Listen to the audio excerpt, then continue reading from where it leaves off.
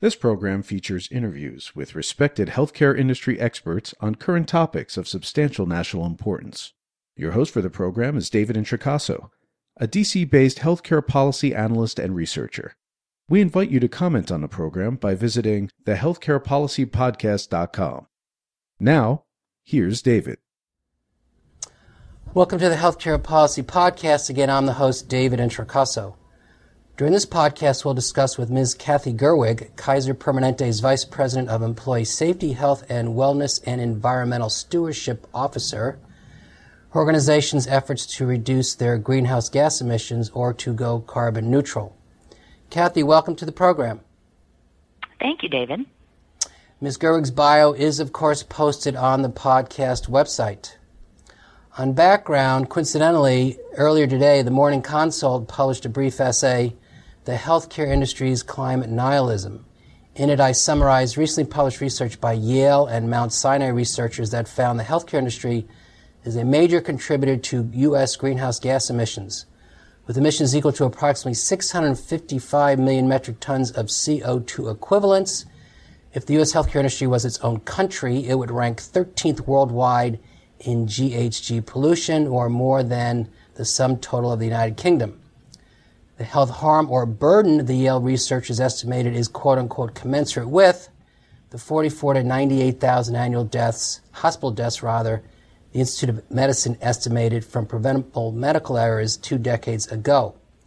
The Mount Sinai researchers found, compared to similarly sized organizations in other industries, very few healthcare organizations make the effort to report their greenhouse gas emissions via the Carbon Disclosure Project or by other means. There are exceptions, however, albeit far too few in number. Possibly chief among these is Kaiser Permanente. With me to discuss again Kaiser Permanente's efforts to reduce its greenhouse gas emissions and consequential health harm is Ms. Kathy Gerwig. So, Kathy, thank you for your time. I really look forward to this, and I appreciate your discussing your work.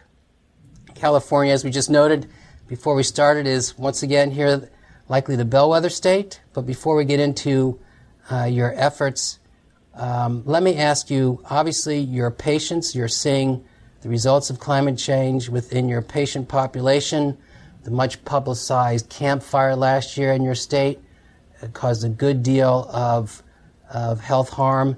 I might note as an aside related, the state of Washington, to somewhat my surprise at least, the governor thereof gave congressional testimony yesterday and said the state of Washington had the worst air quality last year in the world, worse than China. So these wildfires out west are certainly compromising your air quality. But correct me if I'm wrong, you are seeing climate change related health effects among or within your patient population.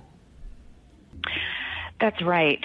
There's no question that climate change is impacting human health today in substantial ways, and there are really two primary ways that we've been seeing that among our own membership and in our communities.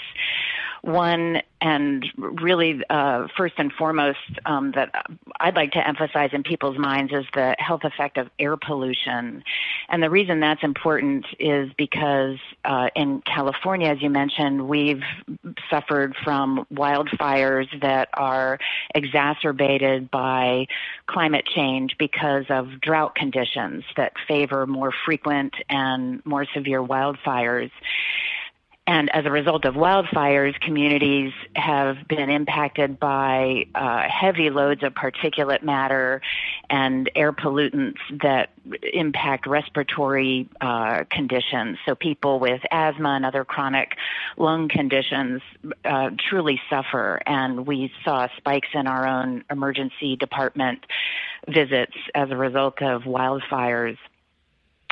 The other reason I focus on air pollution is because some of the same strategies that reduce air pollution are great for climate action. So it's important to recognize that there are a lot of co-benefits to moving away from fossil fuels, and we can talk about some of those solutions later. But it's that combination of air pollution and then severe weather events, such as droughts and wildfires and floods that cause health harm in terms of fatalities and injuries and displacement and impacts on food security and lots of other issues such as that. I also want to mention two other health impacts that are important to be aware of. One is vector-borne diseases. So mosquitoes are impacting health in new geographies because of warmer, wetter conditions in places where mosquitoes did not used to thrive. And the last one I'll mention, which is maybe an underreported phenomenon, is around mental health and climate change. And this is a little bit anecdotal, but there is more and more study being done on how especially young people are feeling sort of a sense of being overwhelmed and a sense of hopelessness in light of some of the severe impacts on climate change. And this is especially true in areas that have been hit by severe weather events. We know in our own area with those impacted or displaced by wildfires that people are suffering really post-traumatic stress syndrome, and that is taxing on health overall. Thank you. I will note per vector-borne, I just saw yesterday there's the first ever dengue vaccine approved, and of course dengue has made its way to the U.S., and I know just earlier this week, NPR did a story on mental health consequences, adverse consequences to children in Puerto Rico after their hurricane experience. So I appreciate your comment on mental health. Let's go to what you've been doing the last few years relative to your power supply. You had out last September 10th an announcement, a major announcement noting KP was purchasing 180 megawatts of clean energy, and the presser states that it, quote-unquote, will enable the construction of utility-scale solar and wind farms. And you also go on to note how far you'll go with this purchase of power. So if you can explain, again, what action you took via the news last year. We're really excited about this opportunity, which is that Kaiser Permanente will be carbon neutral in 2020. And the primary way that we're achieving that is by shifting from the traditional sourcing of energy from fossil fuel sources and moving to renewable energy, namely solar and wind. So what we announced last September, and we are in the process of executing on these agreements. So this is real. This isn't just a goal. It's actually something that is in play right now, which is the power purchase agreements for 180 megawatts of solar and wind power. And what we're doing is this is additive, meaning that through these power purchase agreements, we are allowing the building of new solar and wind energy projects that will provide additional energy. The other part of this particular set of agreements is that it also has a big battery storage component to it, and that's pretty unusual. So I know we can talk more about that, but that's essentially what the agreements are about. Yes, in fact, you note in your press release that battery storage capacity through these agreements is 110 megawatts. Important to note because the wrap on solar and wind is we only get power when there is wind and the sun is shining. You also do know, and I thought this was very helpful, that this 180 megawatts is the equivalent to the amount of electricity it would take to power 27 of your 39 hospitals year-round. So that is substantial. Let me ask, there are, of course, California is somewhat unique in that there are state regulations. California has a cap-and-trade law. So my question is, to what extent did that influence your decision, or how helpful is that in your operating under that regulation? Well, we've been increasing our procurement of renewable energy for a long time now under a variety of conditions and will continue to do so.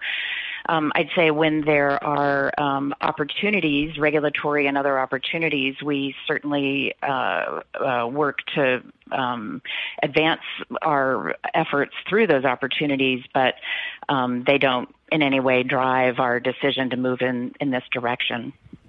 Okay, thank you. Let me just note further per your press release that the solar farm and battery storage is in eastern Riverside County. The wind farm is in Arizona. So that just on specifics. Let me ask, of course, the immediate subsequent question is, and that concerns the financing or the spending efficiencies involved.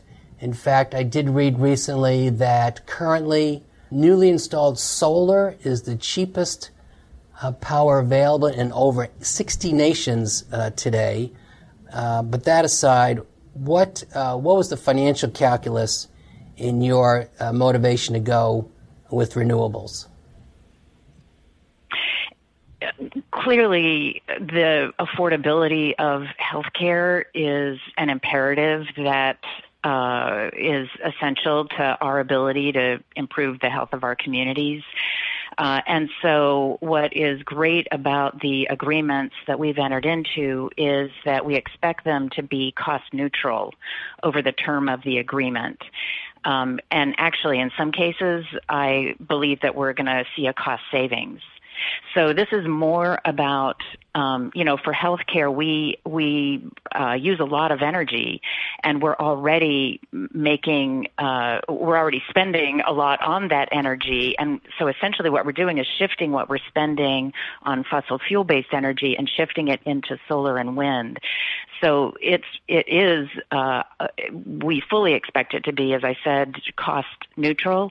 But I honestly think we'll be able to report cost savings in a few years. So, as you suggest, through improved population health, so there is this reciprocal aspect to this that not only you net out as a savings, if for no other reason than you're improving population health by reducing GHG pollution. Let me ask about last year. I think it was actually at this time you made your press release. In fact, I'm sure it was timed with former Governor Brown had a climate change meeting. I believe at that time as well was announced the California Healthcare Climate Alliance. I believe you're a part of the alliance. Can you tell me what that's about? Correct. We are one of the founders of the California Healthcare Climate Alliance, and that is a group of leading healthcare systems in California that are working with an NGO called Healthcare Without Harm. And our purpose is to work closely with state legislators and regulators and others to really look at opportunities for California to be climate smart from a healthcare perspective. So we discuss a variety of opportunities. For example, there might be building codes that are antiquated and maybe don't make the best use of energy in a healthcare setting. And even minor changes in something like a ventilation rate for, say, an administrative building where no patient care is offered, that can have not only energy savings and reduce greenhouse gas emissions, but also provide cost savings. So there's some opportunities that we look forward to continuing to work on in partnership. And I'll tell you, the launch meeting of that alliance last year was really so great because it was extremely collaborative. You bring health systems together that we collaborate very well with one another, and the state representatives are anxious to partner in a way that in which everybody wins. So we expect to continue that work in the coming years, and it's already been bearing fruit. Great, thank you. I will note for the listeners, if you're unaware, California, of course, large state, 50 million people. If it was its own country, it would be the fifth largest economy in the world. So this is, again, very significant. I threw this question in. I don't know if there's an answer, but of course, there are always naysayers or critics and criticism.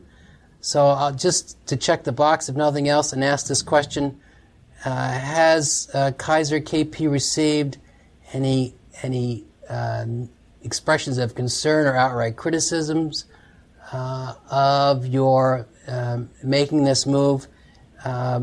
Or perhaps even cause concern amongst your patients, at least?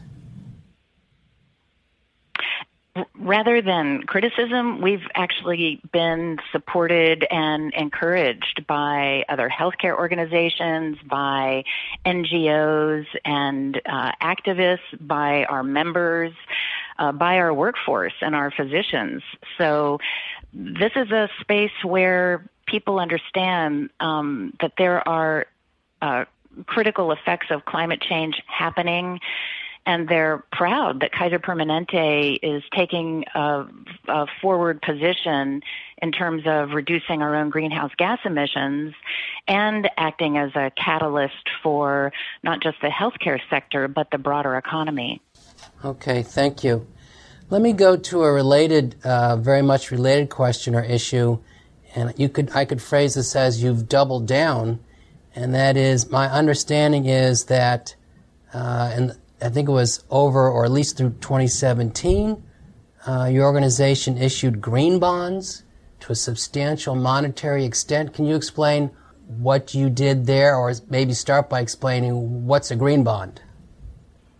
Sure. Yes, we did. So in 2017, we issued $1 billion of green bonds, and that was part of a $4.4 billion bond issue that we undertook as part of our long-term capital plan.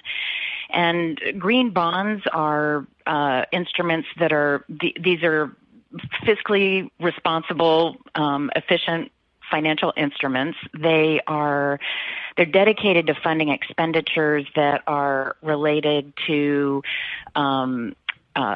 socially, environmentally responsible investments. And in our case, our green bonds were specific to the construction of LEED certified buildings. And so funding from the green bonds that we issued was used solely to finance our LEED certified gold and platinum projects. And we opened the first LEED platinum hospital in California a couple of years ago, and the financing helped to secure that. So that was the San Diego hospital in 2017, which, as you said, was LEED platinum. So that's right. My congratulations there. I might say that it would be nice if you could explain this to legislators in the Congress. Financing, we are talking or flirting again with an infrastructure bill, possibly a healthcare title within it. I'll say further that overseas, governments issue what are called sovereign green bonds, for example, France and Poland, and it's the intention of the government to do exactly this. So in this instance, private concern or company in the U.S. is doing this on your own. Let me go to one other. I think we have time for another question here. You do note in that press release that you've reduced water consumption by 12% per square foot. I should note also you've measured that you reduced your greenhouse gas emissions since 2008 by 29%. But this gets to another issue that's very relevant, and that is supply chain management. So it's more than just consuming energy for heating, ventilating, and air conditioning. Of course, hospitals consume a lot, big footprint, open 24/7, but there are other aspects of energy consumption making the industry very energy intensive, and that generally is in the regard of supply chain management, transportation, waste disposal, reduction, and of course water management. So could you address some of these other related issues that complement what you're doing? Sure. And just to, for your listeners, maybe when we talk about being carbon neutral through the renewable energy, what we're talking about there are scope 1 and 2 emissions. So those are emissions that we either own or control the sources, or we purchase electricity. And what you're talking about, supply chain, really in many ways overshadows the part of emissions that we control directly. When you think about supply chain, even when you think about investment opportunities, influencing that is really what is needed if we are to be successful in tamping down climate change. So part of what we're doing is working with our suppliers to encourage reduction of greenhouse gas emissions. We have a goal that by 2025, all of the food we buy will be local or from farms and producers that use sustainable practices. By 2025, we are going to recycle, reuse, or compost all of our non-hazardous waste, and we will have, by 2025, achieved a 25% reduction in water use. Those are all, as you point out, David, those are all really climate smart actions. So it's not just about energy, it's about utilizing tools like green bonds to change investment opportunities. It's about thinking about food and waste and water, because all of that is what is impacting climate at the moment. And just one final point to make is that when we think about climate change and its impact, it is disproportionately impacting low-income communities and people who are very young, very old, or have chronic conditions. And so this is not an equitable sharing of the pain, and that's also an important reason that drives our work in this area. I very much appreciate you making that last point. Of course, who's on the front line of this, unfortunately, as is oftentimes are always the case, and that's the most vulnerable. And that we know to be, moreover, are children, frail elderly, and pregnant women who are always at the brunt of these things. So excellent point. I appreciate that. On the supply chain, of course, equally important. Again, hospitals consume energy-intensive pharmaceuticals, durable medical devices. Of course, your food system. There's a massive movement or discussion. We'll have to change our diet as a result of a warming planet as well. So I appreciate your noting these also. We do have, let me just ask you, pardon my enthusiasm here. One last question. You're doing this, to what extent are you making this known or advertising this? I will say I find it a little bit amazing. From what I read from a distance 3 time zones away, I don't see much press or advertising. And in fact, it's my way of saying I would encourage you, I hope you would do more relative to try and encourage others in the industry. Per my opening, healthcare cranks out a massive amount of CO2 equivalents. Yes, and we do work with lots of alliances and other groups that are making important changes. So, and I think when we do educate our members and communities on these issues, especially the co-benefits when you are taking climate action, things like planting and preserving trees, encouraging walking and bicycling, energy-efficient homes, all of those things have health co-benefits that are immediate. So we do talk about our work in the context of health and the health of our communities overall. And as I mentioned earlier, it really is a point of pride among our workforce and physicians and our members when they understand the actions that we're taking. Yes, a hiring recruiting tool. I thought you'd throw in the word thrive, but I thank you for not. I thank you for not beating us with your marketing word. So with that, Kathy, I'm genuinely again appreciative for your time. This overview of what you're doing. In fact, if I can, I'd like to get back in a year's time or so, God willing, of course, and review your further progress. And let's hope by then you've attracted, or others, or started a movement, as you know, through the IPCC. We more or less time out in 11 years. So thank you again for this. Thank you so much, David. You have just heard another edition of the Healthcare Policy Podcast hosted by David Introcaso. To comment on this program or others, to see information about upcoming interviews, to suggest a program topic, or to hear an archive program, please visit our website, thehealthcarepolicypodcast.com. Thank you for listening, and please listen again soon.